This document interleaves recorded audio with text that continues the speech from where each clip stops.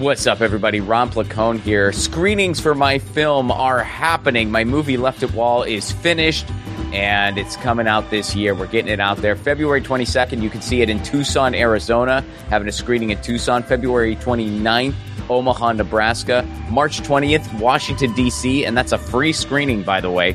March 22nd, there's going to be a show and screening. In other words, I'm going to be there. That's in Pittsburgh, Pennsylvania. March 22nd, Pittsburgh, Pennsylvania. Comedy show and a screening. April 14th, Los Angeles, California. Show and a screening. We'll be announcing the full lineup on that soon, but there's going to be a show and a screening of the film at Flappers Comedy Club in Burbank. Get your tickets now, ronplacone.com for tickets and more information on all those events.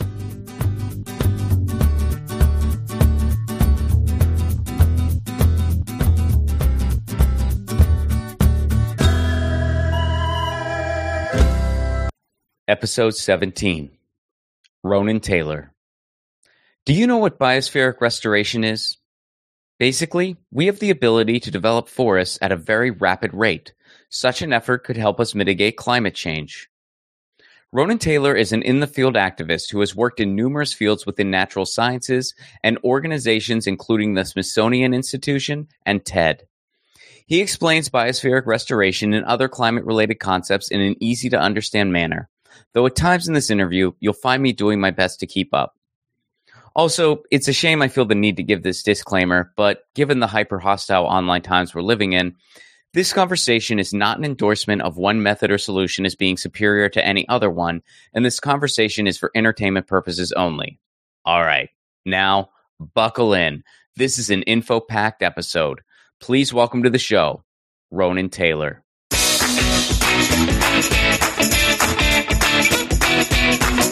So, Ronan Taylor, thanks for joining me. Good to see you again, my friend. Yeah, no, it's great being here. Very excited about this.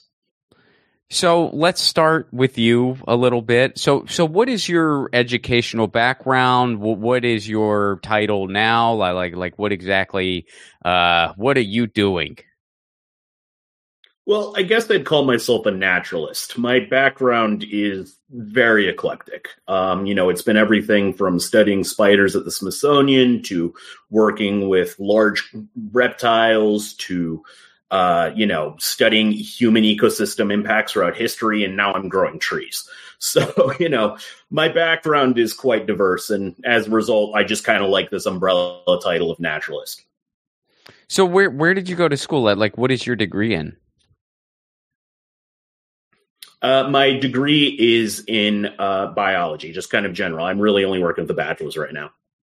Oh, okay. All right. So you're more like an in the field guy. I am only in the field. If there's one thing I do not enjoy, it is academia. I think people in academia get far too comfortable. They get far too specialized. And when you're in academia, not only do you kind of I think lose connection with a lot of the world, kind of in an ivory tower sense. But I also think that you lose a sense of the bigger picture. A lot of academia really encourages you to get as specialized as possible and become an expert in kind of like that one specific thing. And I think, as I mentioned before, you lose sight of the big picture, which when you're studying the natural world is not a good thing because in nature, everything is so intimately connected and there's just so much of it that losing sight of that bigger picture is ultimately going to be detrimental to whatever research you're doing. Sure. So let's get into the organization then. What is Biospheric Restoration Systems? Tell me about the organization, the history of it, and what exactly it does. And I know you don't have a problem doing this, but just a small disclaimer. Explain it in layman's terms. Okay, can do. So Biospheric Restoration Systems, we're a very new organization, and we are attempting to develop new technologically driven methods of environmental restoration. A lot of people in environmental restoration tend to be somewhat Luddite-ish. They tend to kind of be technophobic almost. And I think, once again, at the detriment of the work itself. Right now, our flagship project is what's called the Green Phoenix Project, where we're attempting to use hydroponics technology to scale up the Miyawaki method of reforestation. And the reason we're doing this is essentially... Hold on. Let me jump in. Like, what is that? I mean, what is the Sorry, say it again. The Miyawaki reforestation. I've read this on your website, but it's like, what is this? And also I wasn't sure how to pronounce it, and I probably just butchered it. But yeah, like so what is that exactly? So the Miyawaki method is, in some respects, the most powerful reforestation method ever developed. It is capable of growing forests that are indistinguishable from ones untouched by human activity in as little as a decade. Normally, that process would take centuries. And it works through kind of a few different factors. The first is you have to look at what's called potential natural vegetation. And that whole concept is basically, what does a community of plants look like in a certain area without human interference? And determining that can be quite challenging. We're doing our test right now in Scotland, so we've been having to study kind of human impacts throughout Scottish history and the different ways humans can alter kind of a plant community's composition is really amazing. Like, for example, hazel appeared to be like very common throughout Scotland. But what we found is the reason hazel was so common is because people here 8,000 years ago loved the seeds so much that they were deliberately planting them everywhere. And that species became way more common directly as a result of human activity. I mean, that's the thing. You walk through a forest, odds are it's been heavily modified by human activity. It doesn't even matter like how remote or wild it seems. I've even been to like parts of the Amazon rainforest where it's like, looks completely wild, looks like no one's been there for thousands of years. But when you actually get down to the different plants that are there, like Brazil nut, you have a similar thing with hazelnuts. People throughout the Amazon deliberately planted Brazil nuts everywhere. And as a result, Brazil nuts are like now the most common species in that entire rainforest. So pretty much everywhere you go, you are looking at a heavily modified ecosystem. So what the first step with the Miyawaki method is kind of just taking a look back and seeing, okay, what changes have we made to this environment? Taking that into account, and then basically you're designing the entire forest on a spreadsheet where the amount of like a certain species you're planting is going to be, kind of reflected on a percentage of what you're planting in that area. So basically you do an analysis of the area and you kind of assess, okay, these are the types of things that will make growth flourish in the best way possible. And then you make it happen, and that will allow it to happen a lot quicker than it would be if you just kind of let it do whatever it's going to do on its own. Basically, yeah, we're just looking at like what species existed and what numbers prior to human intervention in that environment. So, we're looking at like what this forest essentially would have looked like 10,000 years ago. In the case of Scotland, that means we're basically like dredging up old bits of bog and looking at microscopic pollen samples that have been preserved in that bog for thousands of years and looking at what trees were there and in what numbers. So that's really the first step. So you can do that. You can do that with like a deep enough soil sample? Oh, yeah. It's crazy some of the things you can do. Oh, that's not even like the craziest thing you can do. Did you hear about like what happened in Greenland recently? Cool crazy. Oh, yeah. It's amazing. And that's the thing. And this is actually, there's even newer technologies that we're going to try to incorporate in kind of future plantings to get a better idea of what these kinds of areas looked like before humans showed up. There's a new tool called sedimentary DNA surveys. Any living thing in an environment, what can happen is, whether you're shedding your skin, leaves, really, you're leaving traces of your DNA everywhere you go. And pretty much every organism does this. So what happens is you can take soil samples that are thousands and thousands of years old where the DNA is still preserved, and you can see what was living in that environment at the time just by looking at these ancient DNA samples contained within the soil. That's incredible. I mean, that's just, wow. Okay. So that's basically what biospheric restoration is shooting to do. Like let's find out the natural ecosystem and let's, make it happen again before humans were messing around here. So then we're basically going to get the forest back, more or less. And we all know how helpful trees are. Yeah, well, that's our whole philosophy is basically how do we need to identify what damage we've done to the planet, because, the damage we've been doing to the planet did not begin with the Industrial Revolution. We've been leaving an impact on the planet for millennia. I mean, basically, since we've left Africa, we've completely transformed any environment we've gone into. So really what we're attempting to do is identify the various consequences of our actions throughout the millennia and undo them. Because at the end of the day, a natural environment is far better at sequestering carbon than anything else. Like identifying what this ecosystem looked like before human interference and replicating that is going to suck out more carbon than anything else we have right now. So it's interesting, you mentioned some people in this space are a bit technophobic.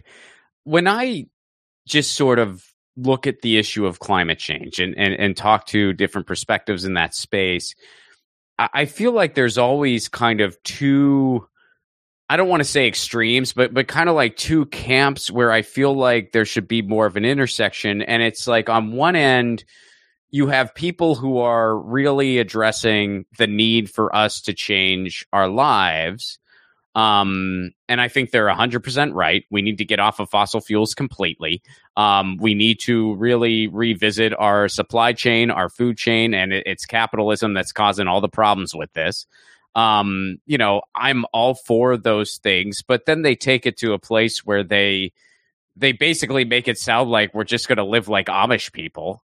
And I think that's not only unrealistic, but there's also there's no reason why that has to be the case, I think. And then you have the other end of that, which is the complete other end where they're just like, oh, screw it. Let's just like not even worry about it because eventually technology is going to bail us out. And I think both of those, and I know like I'm kind of painting a caricature here, but I think both of those are incorrect when taken to the extreme. And the reality is, everything has a seat at the table. Technology is going to play a role, but it can't just be technology. We're going to have to change our lifestyles, but it's not going to just be that. And it's not like we're going to live by candlelight. And, we also like there's just all of these factors kind of have a point. Would you agree with that? Well, I mean, that's when I say people become too specialized. That's exactly what you're describing right there.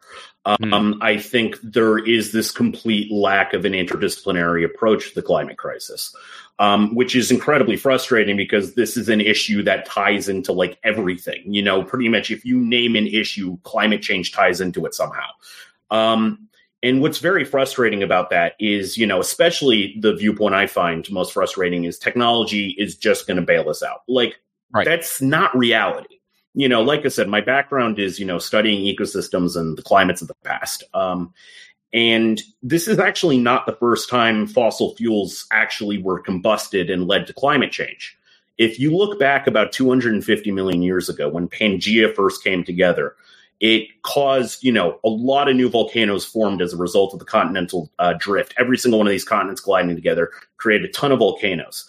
And this led to big magma fields, and that magma seeped into the crust and ignited coal deposits.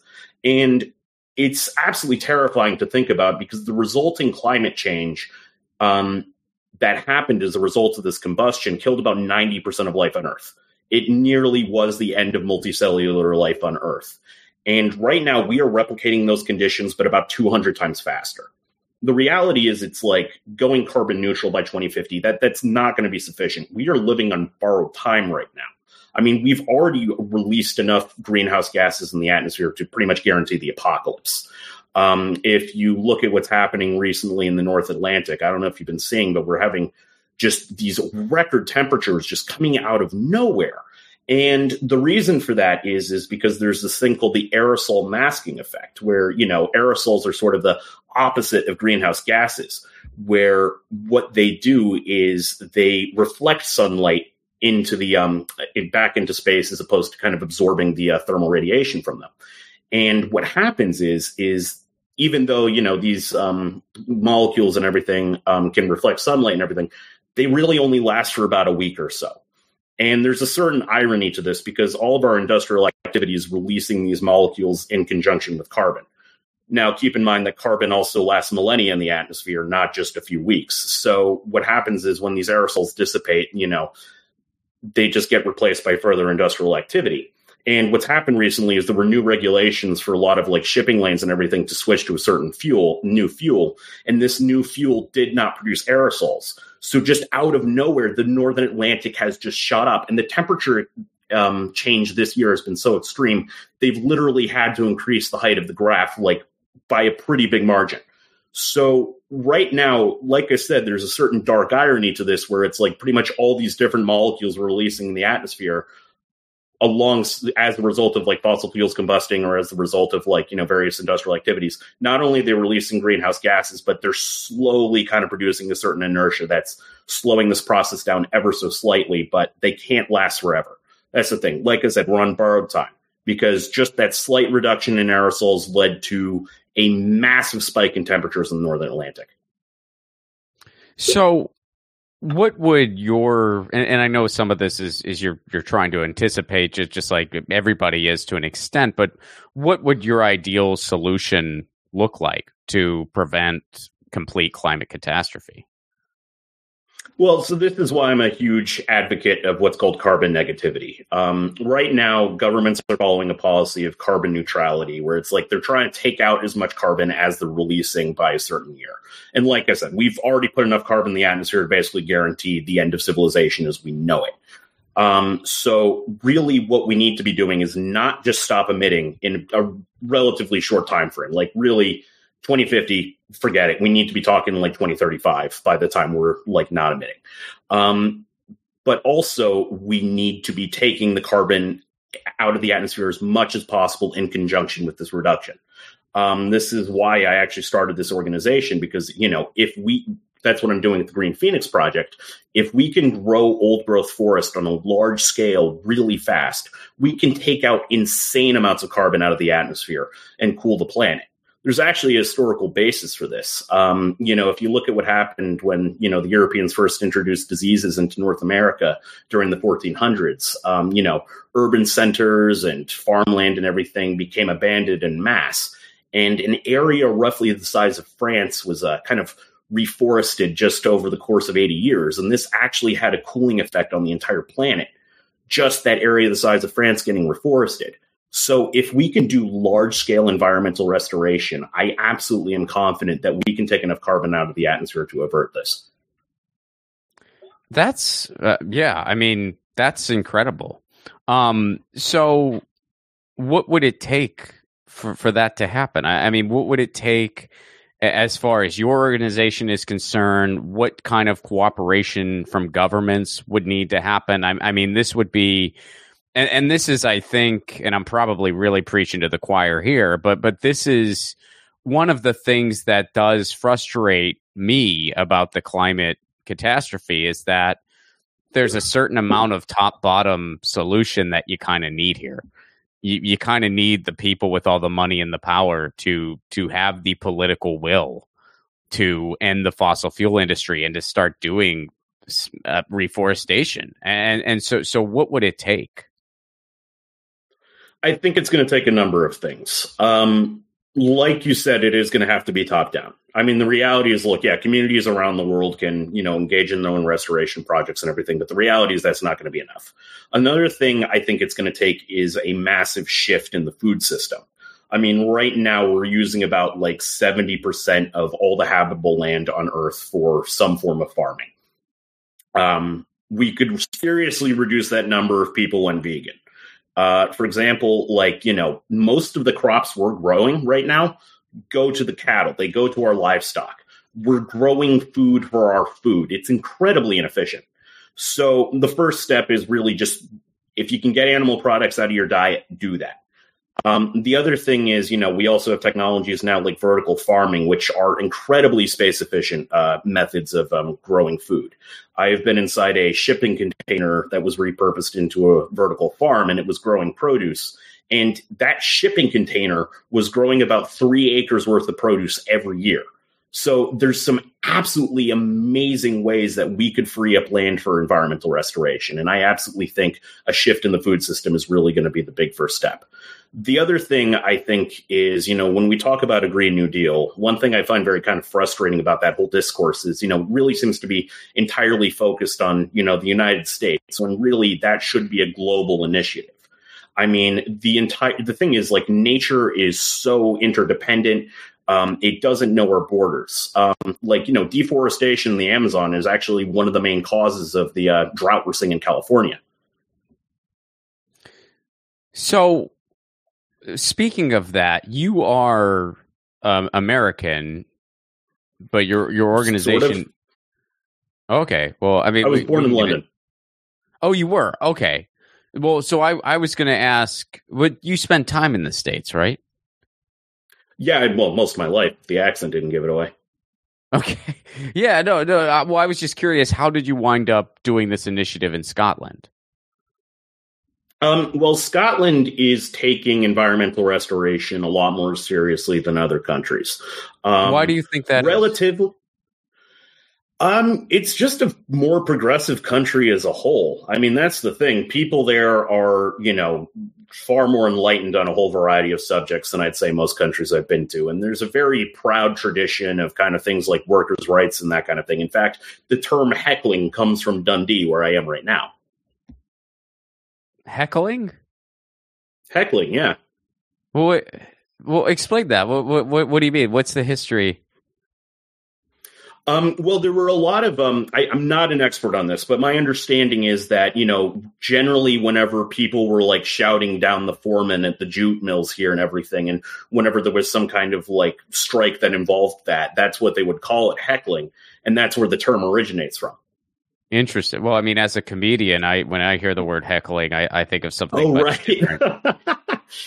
Yeah. Well, Scotland, I just think as a whole is a much more progressive country. And I think that's actually kind of a lot of the fuel behind a lot of the independence movement here is that really like England and Scotland are really not aligned in this kind of more demand for progressive policy. Now, when I say Scotland's good with environmental restoration, I do say that relatively. Like, it's not great. I mean, in terms of like the standards of what we actually need to be doing, it's not great. But in terms of in terms of just comparing it to other countries, it's really quite something. World leader. Costa Rica, I'd say, is another one. Bhutan. Bhutan is actually the only country that has officially adopted carbon negativity as a national policy. So, I mean, shout out to them. What about some of the Nordic countries? I mean, when you see some of like the energy efficient things that are going on in Denmark, are those some other good examples, would you say? In some respects, yes, and in some respects, no. Some of the projects, especially with a lot of the dams, are having incredibly detrimental effects to a lot of the rivers and various other environmental factors, which is not ideal. The reality is also, if we're going to combat climate change, like I said, we need to enable natural systems to flourish. And when you put a dam in a river, you're basically just cutting that river in half and you're blocking the flow of organisms between it. And those organisms redistribute nutrients across the entire landscape. And you kind of reduce the whole functionality of the ecosystem when you do that, because those nutrients eventually just become other things. And when you block that, you basically, like I said, you reduce the whole functionality of that entire ecosystem. So, what about? I mean, you brought up the food chain, which is something I spend a lot of time pondering as well. What about things like, and I don't know a ton about this, but the slow food movement and stuff like that. We're basically speaking more general ways to really localize our food supplies to the best of our ability. I'm somewhat skeptical of a lot of it. The first one is kind of regenerative grazing, which is kind of the ideal that we can bring in cattle to replace the roles of large animals in an ecosystem, and in turn use that to suck out carbon. There is a large institute called the Savory Institute that's really kind of spearheading this movement. And the Savory Institute has published loads and loads of papers showing here's how we raise the cattle in a specific way to suck a ton of carbon out of the atmosphere. But no one outside the Savory Institute has been able to replicate the results. In fact, they have been implicated in a lot of frauds when it comes to removing carbon. And on top of that, the Savory Institute has backing from various ranching associations, McDonald's, not exactly the most trustworthy people. Yeah, I don't think that's what yeah, that's interesting. I don't think that's not what I was, I meant more just. Yeah, I think I was speaking a little more broadly, but this is that's very interesting. I'm not familiar with that. I meant more just broadly speaking, you see that meme online where they show you just a fruit cup that was grown in Indonesia, packaged in, India or something, and then sent to the United States. And it just makes, or it was grown in South America, packaged somewhere else, like miles away, and then sent to and it just makes no sense at all. And it's just not sustainable. The whole idea of just eating locally, like local produce, local, even just on a smaller scale, community gardens and stuff like that, but having that be a greater part of our diet. Yeah, I mean, that has to happen, and I think that's an inevitability. I mean, we've been seeing over the summer so many disasters, heat waves, floods, you name it, that are direct result of the climate crisis, and that is only going to increase in the next few years, and that's already having a huge impact on agriculture as a whole. Our sort of international interdependence in the food system is going to fall apart. Similar thing you saw happen with the breakout of the Ukraine war. I mean, all of a sudden, just the grain shipments coming out of Ukraine just stopped coming. And now all of a sudden, millions of people are threatened with famine. We have become too interdependent in other countries. We absolutely have to go local. And that's also one thing that I love about vertical farming is that is a great way to do that. Because with vertical farming, since it's all indoors, you have total control of the climate, and you can just keep producing fresh produce even in the middle of winter. It's an absolutely amazing technology. So, getting back to just a reforestation, is there any discussion anywhere in the world about a worldwide effort at reforestation? I mean, there's multiple networks that are attempting to kind of create sort of international coalitions focused around reforestation. I don't know how particularly useful as a whole that would be. I think really what should happen is there should be, I mean, the UN has the decade of environmental restoration, but those targets are just not being met right now.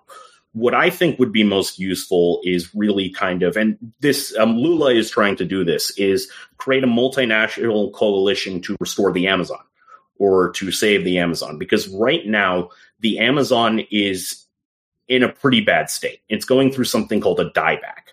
And what a dieback is essentially the Amazon rainforest itself was formed under very different climatic conditions than today, many millions of years ago. And that region of the world was experiencing regular rainfall. But weather patterns shifted, and all of a sudden the rainforest had to learn to generate its own rainfall. So what happens is every time that, wind comes in from the ocean, bringing in moisture, that moisture condenses into clouds and then it rains, the roots of the plants will take in that rain. And then after they do their bodies do their stuff with that, they have these little organs all across their leaves called stomata. And they slowly release that water as a gas out of that stomata. And that creates negative pressure, which in turn brings in more water from whatever nearby body of water exists. And this, in turn, when you take that effect and put it across an entire continent, you essentially just generate this river in the atmosphere where all of a sudden rain gets dumped. Then the plants release that moisture through their leaves and then attract more water to the area. And then the whole thing just cycles across the entire continent. The problem is we've now cut down enough of the Amazon to completely disrupt this process. So what's happening is, certain areas start to dry and then fires break out. And, this is an ecosystem that's not in any way adapted for fire. So once a fire gets in there, it just destroys everything. And those regions are then gone. So other parts of the forest all of a sudden start experiencing less rain. They dry, and then they get set on fire. And now we're sort of in this big chain reaction that's going to basically turn the Amazon into a desert unless we restore the forests that have already been destroyed. So would you say, so basically, getting more big picture, reforestation efforts should focus on places specifically to start out, and the Amazon's a great place to start. I mean, I think reforestation efforts should just focus on the simple fact of if there's a place that can be reforested, it should be. Because, like I said, forests are brilliant at taking out carbon. And right now, we just got to get as much out of the atmosphere as possible. And to go back to this kind of river in the sky that the Amazon is generating, that has global implications. Trade winds, Hadley cells, and various other atmospheric processes will redistribute that water, those rainfall it's generating, to other parts of the world, including like California and Canada. So as I mentioned before, deforestation in the Amazon is actually like having a huge impact on the fires in North America. If we don't take action, what do you think the world is going to look like in, say, 20, 30 years? Chaos. Absolute chaos. I think what is going to happen is pretty much every government in a region of the world that is considered hot is going to fall apart.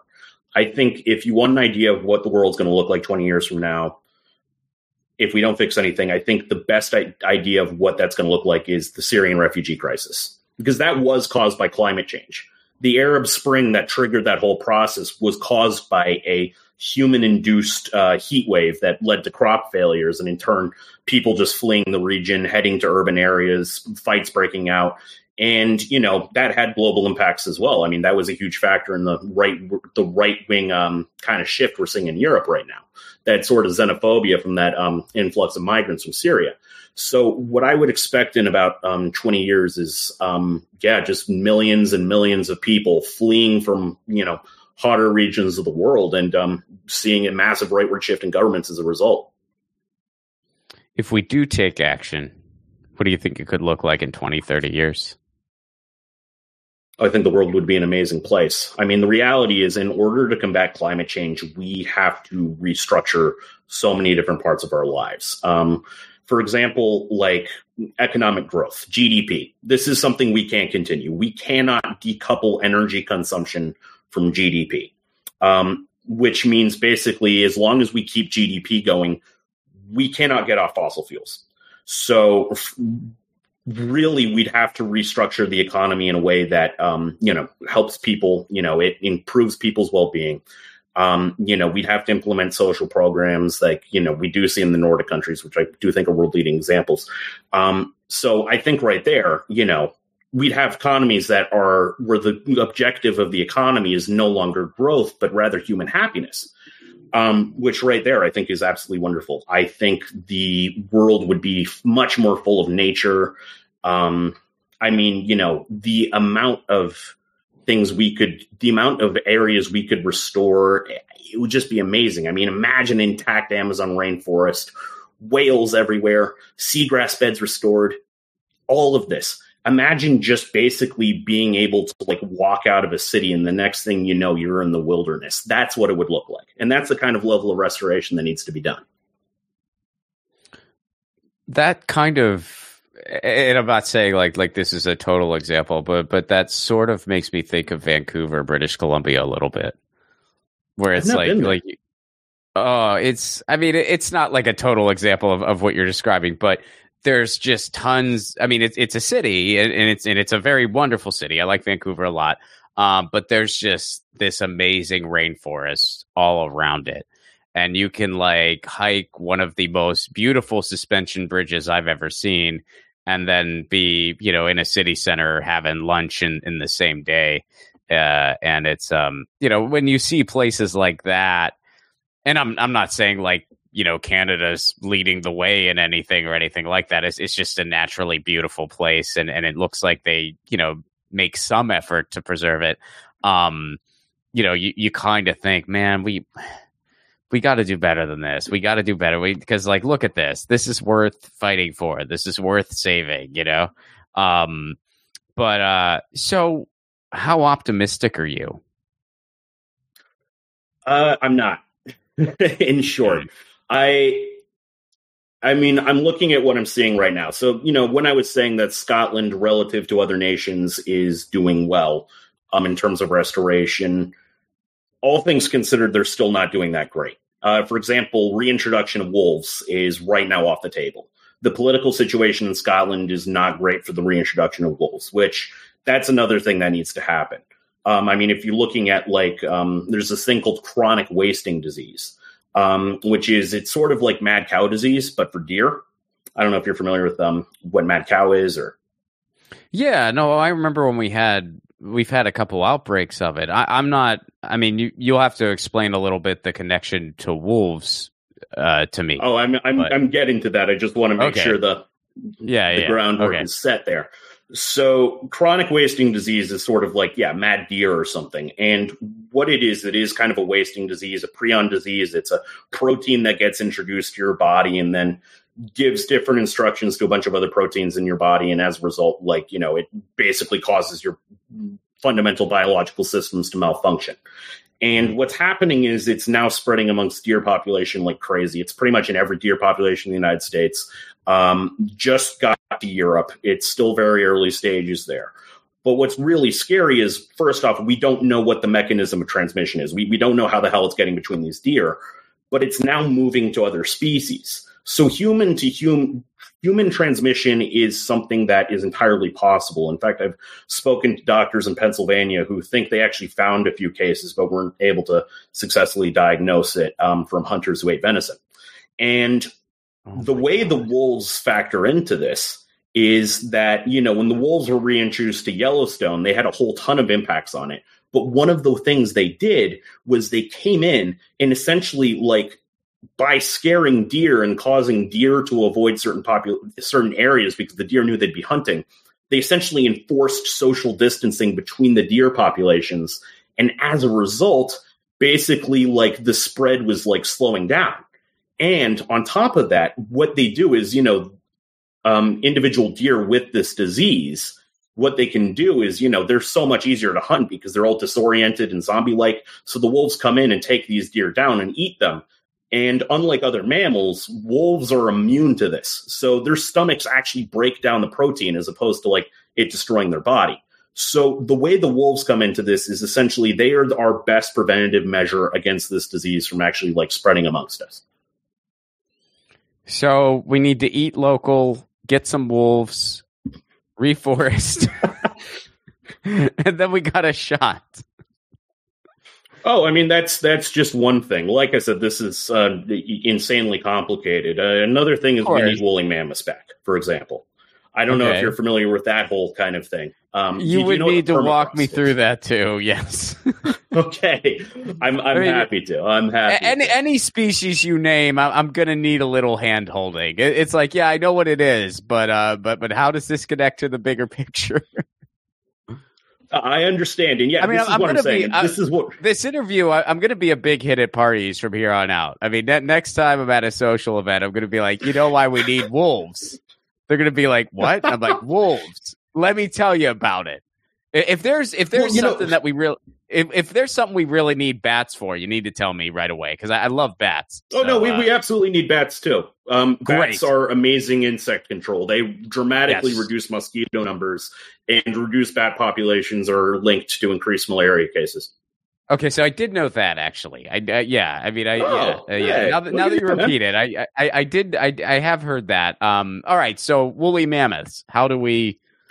What do they? Yeah, so this is part of my background. Is when we left Africa, we essentially destroyed all sorts of populations of species. The thing to note is that a lot of the world used to look like Africa. You're in California, right?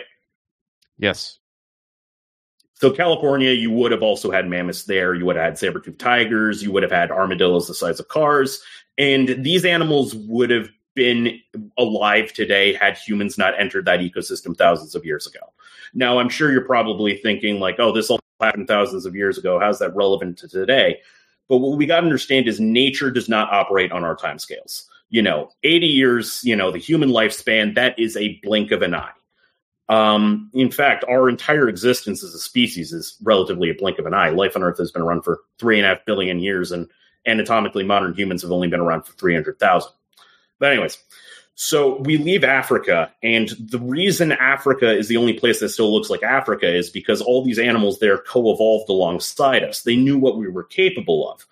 But these other animals, never seen a human before in their life, they were very easy for us to take down. And, when you're talking about something like an elephant or a woolly mammoth, these things, their pregnancies were, over 18 months. It takes a very long time for that population to replenish. So the animal gets overhunted very easily. And unfortunately for us, these animals had very important parts in kind of these biogeophysical processes, as they're called.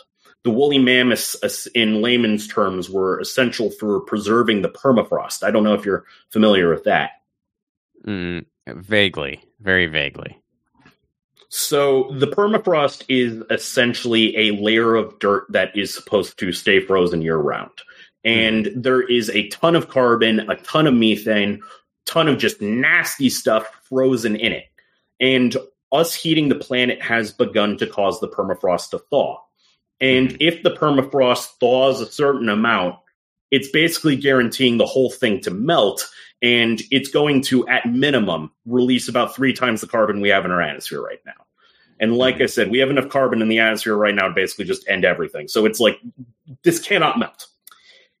Now, the way woolly mammoths factored into this is snow can act as insulation. This is how an igloo can keep people warm. And you had the woolly mammoths, you had giant hairy rhinos, giant hairy deer, all these animals clearing snow during the winter to get at the vegetation underneath. So not only do they clear the snow, but they ensure the permafrost would stay exposed to the frigid Siberian winter. And that would ensure the permafrost stayed frozen. Now that they're gone, the snow just builds up over the entire winter, and then the snow melts, and all the permafrost gets exposed to is the rapidly increasing summer temperatures. So without the woolly mammoths, this whole thing is beginning to thaw and collapse, and it's just belching out large amounts of greenhouse gases. I mean, you can see footage of like certain areas in Siberia where it's like the entire earth looks like bouncy castles because all the ground beneath it has like unfrozen and there's just a ton of gas just waiting to come out. So, wow. All right. So this list keeps getting Ronan, this list keeps growing, and I feel like we're going to need a few more people to help out here. I mean, I'll spearhead the woolly mammoths. I volunteer for that, but we're going to need at least 5 or 6 more people on this task force, I feel like. So where can people go to learn more about the work you're doing, and just kind of learn more in general? And again, I know we're talking, there's so much of this is a top-bottom solution, but what is the best way an individual can help to the best of their ability? Well, like I said, switching to a vegan diet, I think, is the single most important thing anyone can do. Because the reality is, look, as individuals, we do not have much power over this. But that, I think, really is the one thing. If enough people did this, it would make a big impact. Because if the cash to the meat and dairy industry just stops flowing, it stops flowing. And the whole thing just breaks. So on an individual level, I think that's the most important thing someone could be doing. I'm also an ardent supporter of organizations like Just Stop Oil or Extinction Rebellion. I think that form of protest is proving to be quite effective. I mean, the fact that, the UK is considering to pass anti-protesting measures is really a testament to that. So if you feel up for it, I highly recommend supporting the work of organizations like that. So, and that was Extinction Rebellion and Stop Fossil Fuels? Just Stop Oil. Stop Oil. You probably know them. I mean, yeah, they caused a lot of fuss. Do you remember the that painting that got the tomato soup thrown at it? Yes. Was that Stop Oil or was that Extinction Rebellion? Yeah, that was Just Stop Oil. Yeah. Okay. All right. I didn't know. Yeah, I guess I thought it was kind of all under the Extinction Rebellion umbrella, but gotcha. So, well, and then what is the give everyone the website for your organization? Yeah, so we are biospheric-restoration-systems.org. I know, real nice and small, easy to remember. Everyone just calls us BRS for short, though. BRS. Unfortunately, that domain name was not available. So we're stuck with biospheric-restoration-systems.org. You can find us there, learn all about our work. You can learn more about the Green Phoenix Project, which unfortunately I was only able to describe step 1 there. But, there's so much more to that. We're also developing a new oyster bed restoration method. We're trying to develop new ways to grow seagrass beds. There's a lot we're trying to do here. For me, the ultimate goal of this organization is to produce a standardized de-extinction method to help bring animals like the woolly mammoths back into existence so they can return to the ecosystems they once inhabited and play the important function they did. And what would it take? I mean, kind of just give me like a very brief cliff notes. Like, what would it take to do that? Like what would it take to get those species back? Well, I mean, in some respects, it's a lot easier than people would assume. The DNA these creatures left behind exists in abundance. And, you know, we have been able to like retrieve DNA samples that are millions of years old. And, you know, these creatures only died out, 10,000 years ago. So that's absolutely nothing. But the rest really is a matter of advancements in synthetic biology. You know, there's all sorts of absolutely amazing technologies where we're just going to be able to like produce entirely new life forms just from like synthesized DNA. In fact, it's already been done. There have been labs that have produced like entirely new organisms, things that never existed on the tree of life before, just out of, you know, bits of protein and reprogrammed DNA and everything. So it's really just a matter of technologies that already exist advancing a bit more. Yeah, I mean, throughout this whole conversation, you know, and I know you said, "Oh, I'm not super optimistic," and believe me, I totally get that. But you know, talking to you, it just seems like it reconfirms that we have the resources, we have the technology, we have the knowledge. We just need the political will, and we need governments around the world to cooperate. Yeah, and that is the challenge. And I really see it going one of two ways, where it is, because things are going to get worse. I don't see how we're going to avoid things getting a lot worse at this point. But does those things getting worse force governments into action? Does it force that systemic change? Because right now, I think our political system is far too rigid to make the big changes we need to make. I mean, just look, you know, we couldn't even like get Sanders to like pass the primary, for God's sakes. Like, you know, and same thing happened with Jeremy Corbyn in the UK. Like, the political power is just too established at this point. But can enough of a systemic breakdown trigger the changes needed?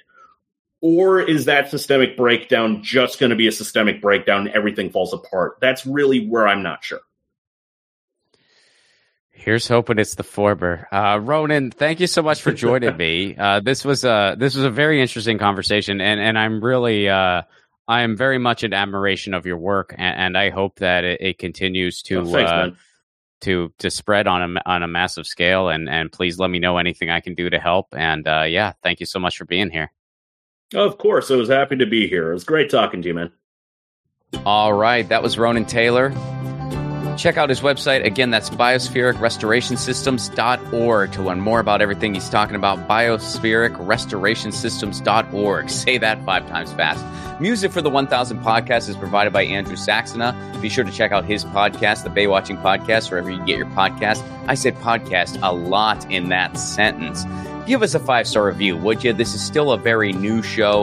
A 5-star review, a positive review helps us out a lot. And if you want to support this show on the sustainability end, you can do so over at patreon.com/romplacone. For a give what you can level, you get all kinds of perks. You get exclusive stand-up content not available anywhere else. You get early access to all of my films and shorts, and you get a bonus podcast between myself and Andrew Saxena. And that's all for a give what you can level. It's a really cool community. We're a little bit lower than where I'd like to be right now, which is very typical when you start something new. So please, if you got an extra $1 a month, please join over at patreon.com/romplacone. If things are really tight right now, which I totally get, you can actually follow the Patreon for free. So it doesn't cost any money, but you get all of my stuff in one place. Like a lot of my stuff is for all members because I just post everything that I put online anyway. So even if you don't have anything to spare right now, please join the Patreon at a free level. But if you do have something to spare, every little bit helps keep this show sustainable. All right, we're getting closer to 20. We're getting closer to that nice round number. So we got another round number coming up really soon. Happy New Year once again. See you next week.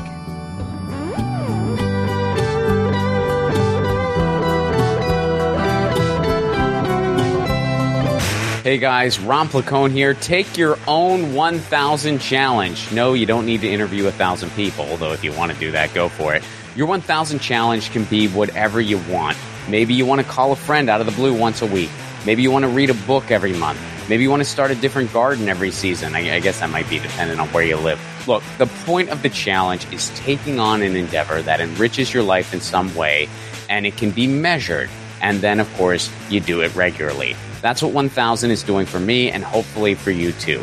The main reason for this podcast and every podcast I've ever done is to build community. So take your own challenge. Then join our Facebook group. It's called 1,000 What's Your Challenge? ? That's 1,000 What's Your Challenge ? And post about what your 1,000 challenge is and the progress you're making. All I ask is that people be encouraging of each other's challenges. This is personal and vulnerable, so be cool. There's enough negativity on social media. We don't need to add to it. For those of you who aren't on Facebook, hopefully in the future we'll be expanding to places like Discord, Reddit, but for now, we're starting on Facebook. And again, that Facebook group is called 1,000 What's Your Challenge? See you there.